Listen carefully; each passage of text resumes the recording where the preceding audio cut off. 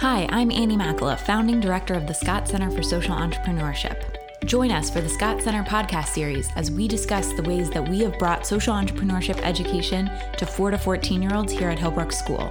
We believe that social entrepreneurship will be a core part of every child's learning experience. Join us on our journey so that you can have insights into ways you might bring this type of learning to your school.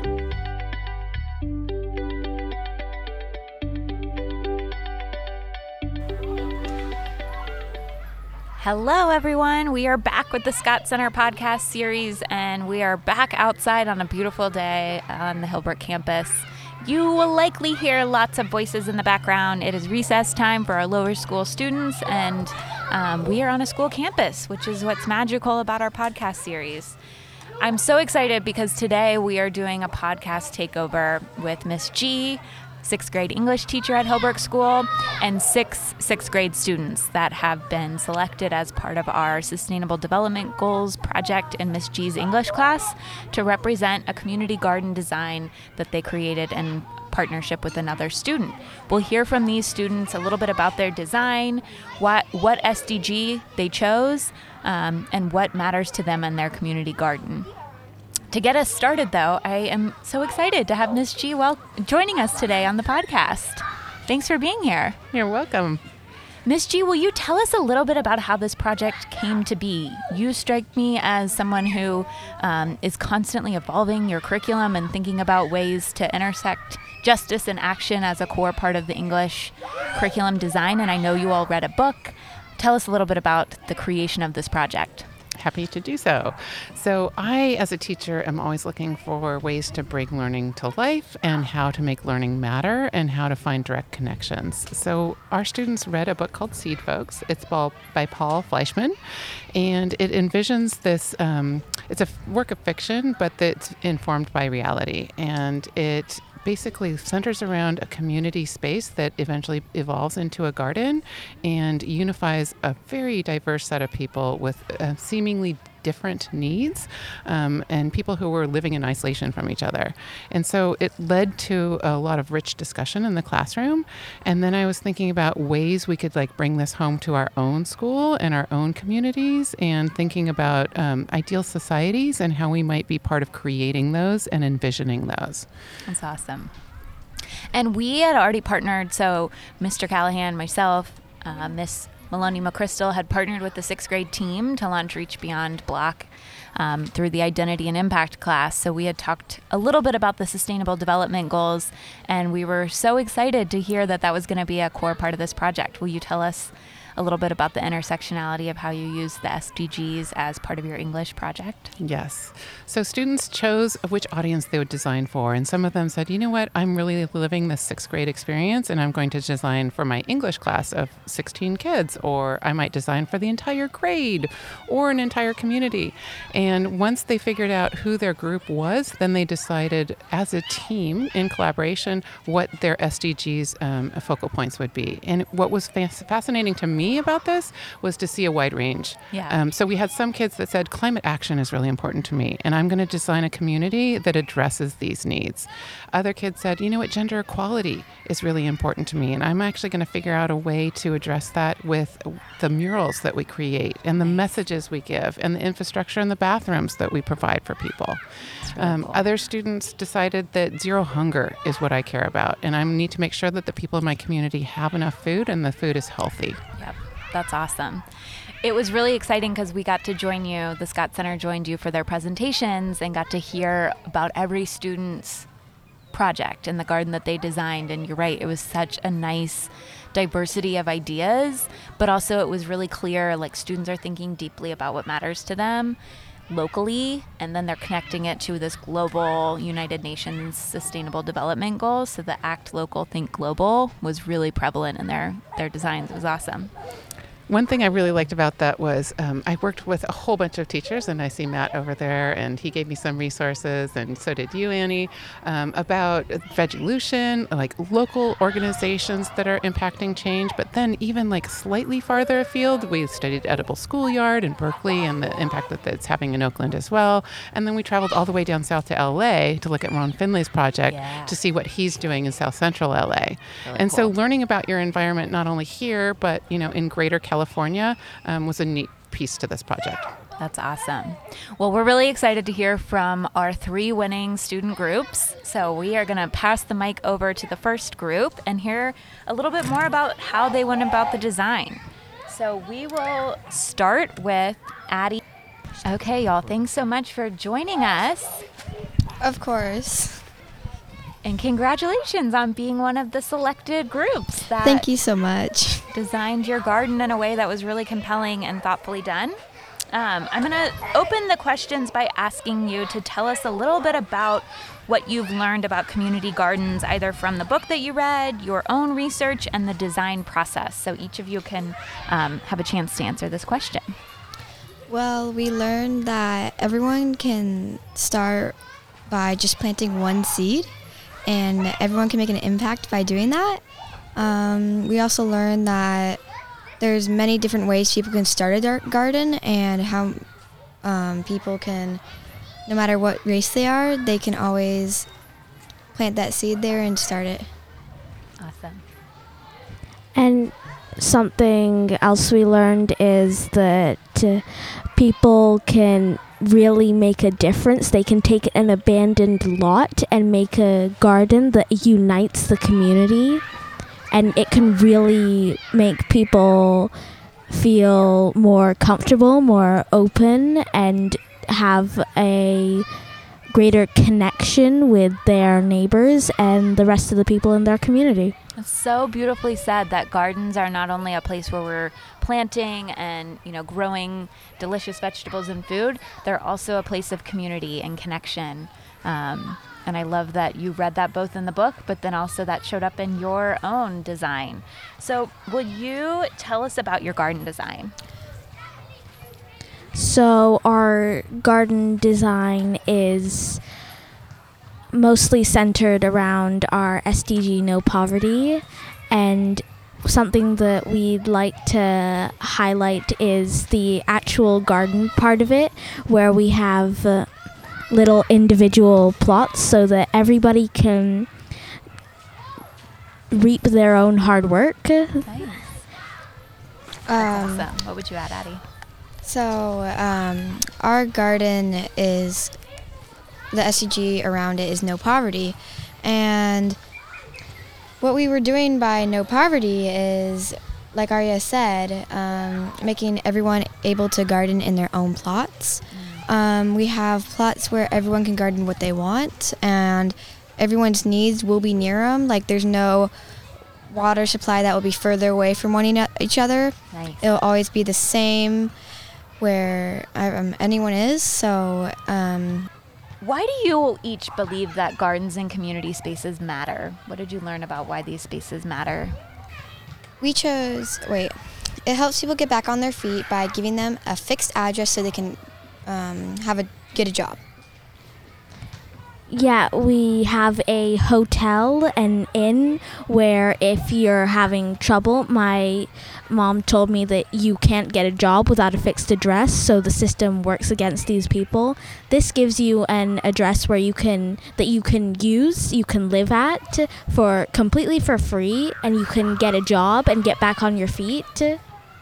That's awesome. Yeah, one of the things that stood out to me when you all presented was this idea that community spaces, the garden was the focal point, but you thought about so many other parts of what keeps communities safe and thriving, including making sure people had access to housing and making sure people had access to a park and an outdoor space for play, and thinking about, your garden as a space of connection.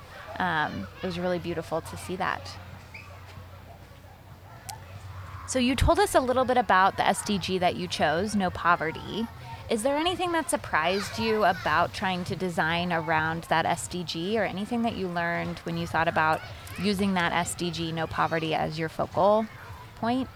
So there's a lot of things that have poverty in it. So, like, let's say I went to CVS and one of the workers there didn't like, let's say, like the language I spoke.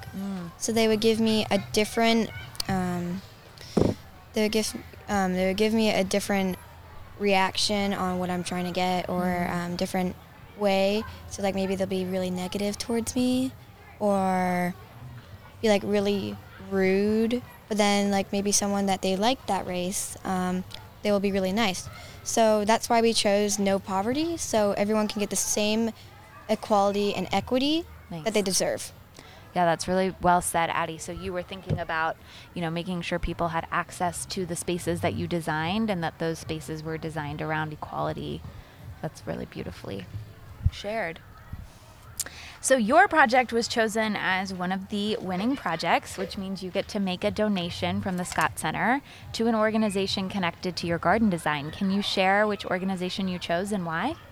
So we chose Second Harvest Food Bank, so people can get as well as no poverty.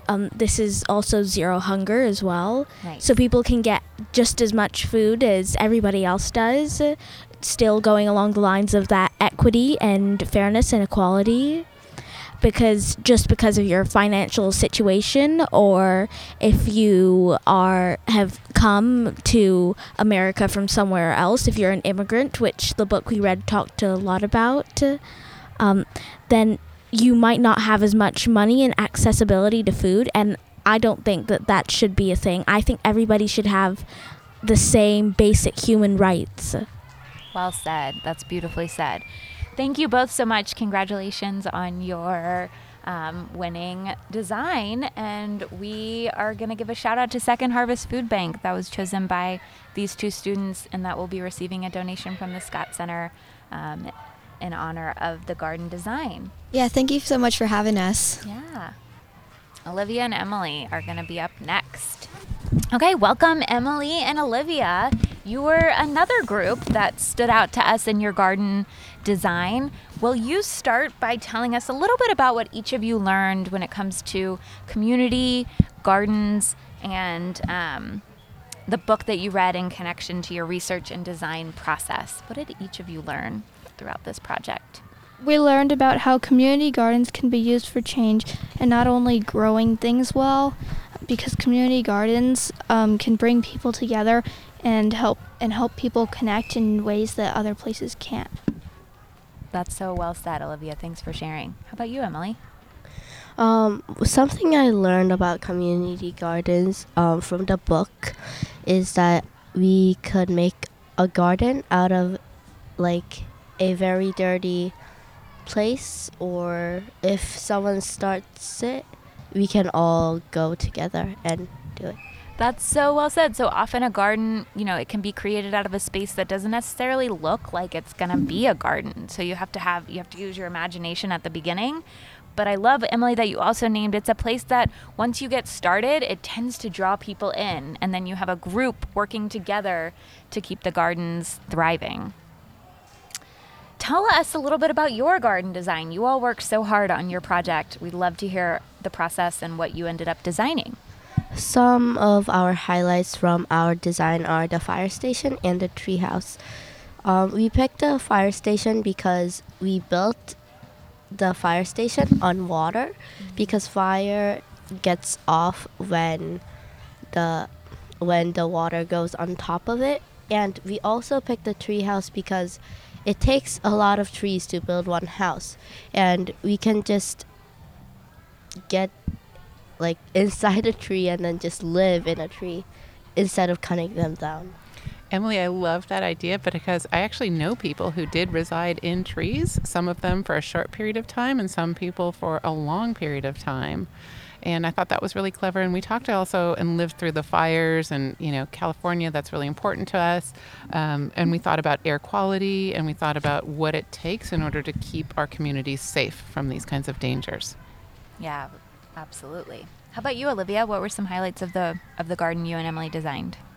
Well, mostly what Emily said, like the trees, because if the houses are in the trees, then deforestation won't be as big of a problem for the animals, because you can't cut a tree without cutting down your own house. That's super interesting. Yeah, when you think of a design that creates connection between humans, nature, and animals, then you're also creating spaces where the nature and the animals are protected. I love that you thought about that. Will you tell us a little bit about why you think gardens and community spaces matter?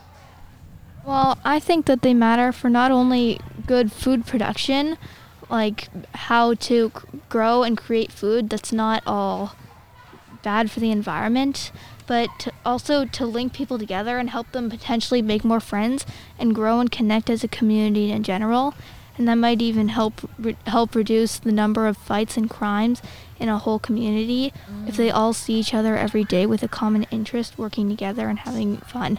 That's so well said. Yes, when people spend time together in community working on something that's a bigger goal, like a garden or like designing a space together, what an important experience that is and how beneficial it is to the community.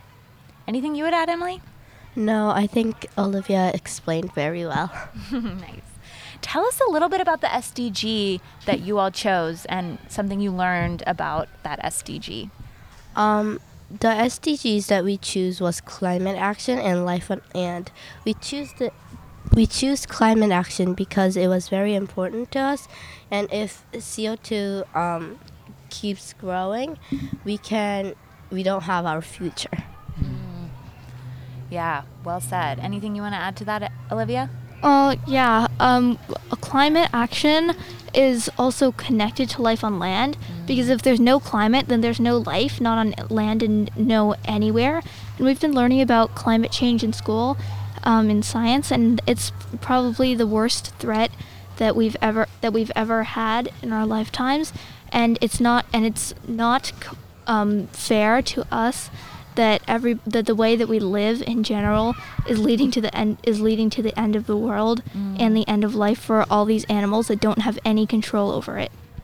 Yeah, it's an important topic that I know both of you have talked a lot about and think a lot about, and it's really interesting to think about what a community garden design could look like that takes into account climate change and life on land, both for animals, for people, for nature.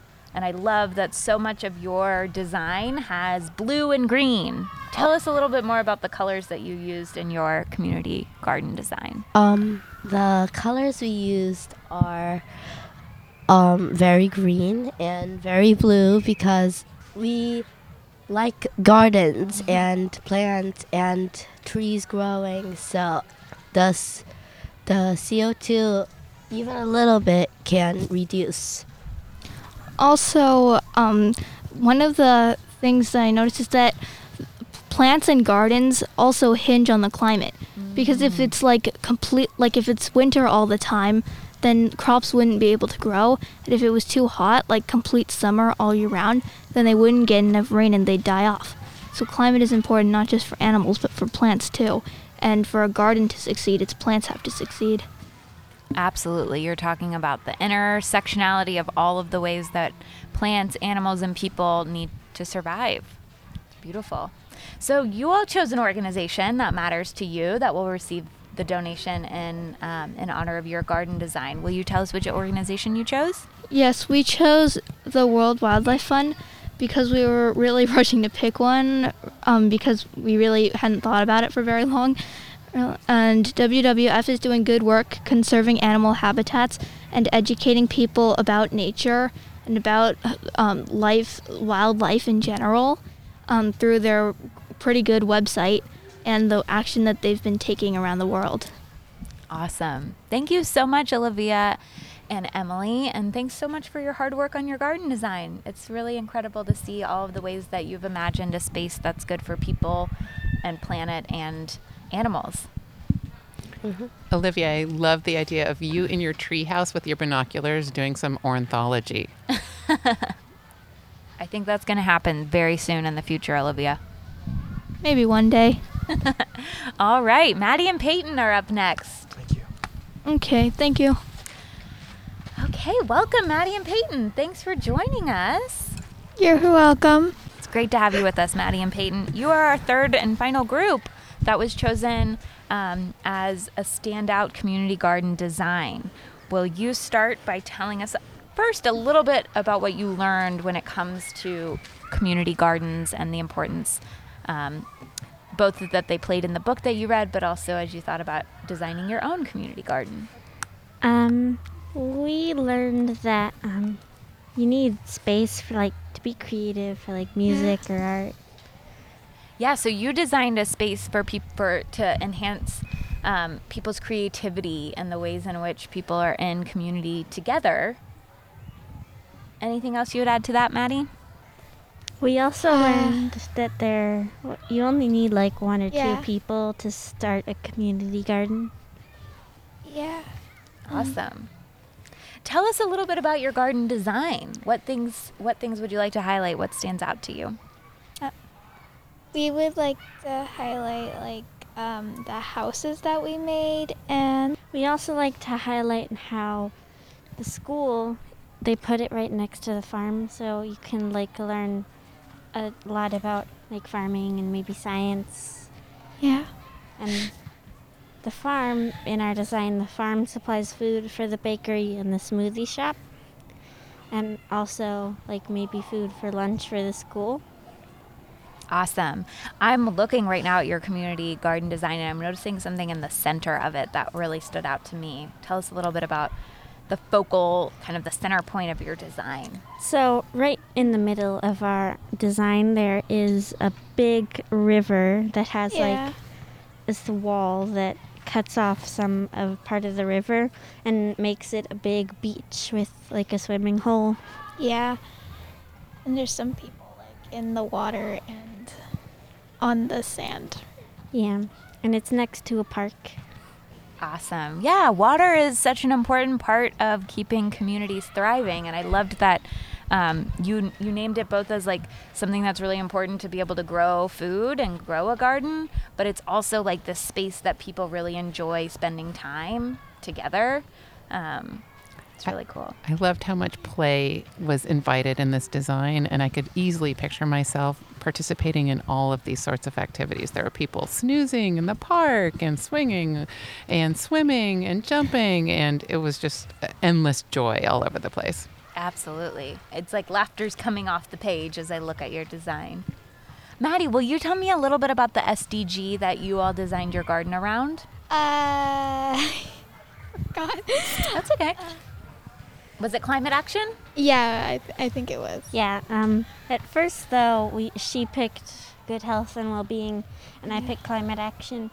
Then after we talked a little bit, we decided that you can't really have good health and well-being if you don't do something about climate action first. Yeah. Yeah, I remembered your group, you had some really amazing conversations around how hard it is to choose a single SDG because so many of them felt so important. Yeah. One of the things I noticed on the good health and well-being piece was that was particularly pronounced this year. Coming off the heels of COVID, I was thinking about how it got us to kind of reassess and reflect on what was really, really core to us. And for sure, your design reflected good health and well-being. Absolutely. Will you all tell us a little bit about the organization you chose to receive the donation? So me and Maddie chose the Edible Schoolyard because we think it's really important that kids should learn about sustainability and growing your own food and the farm to table movement.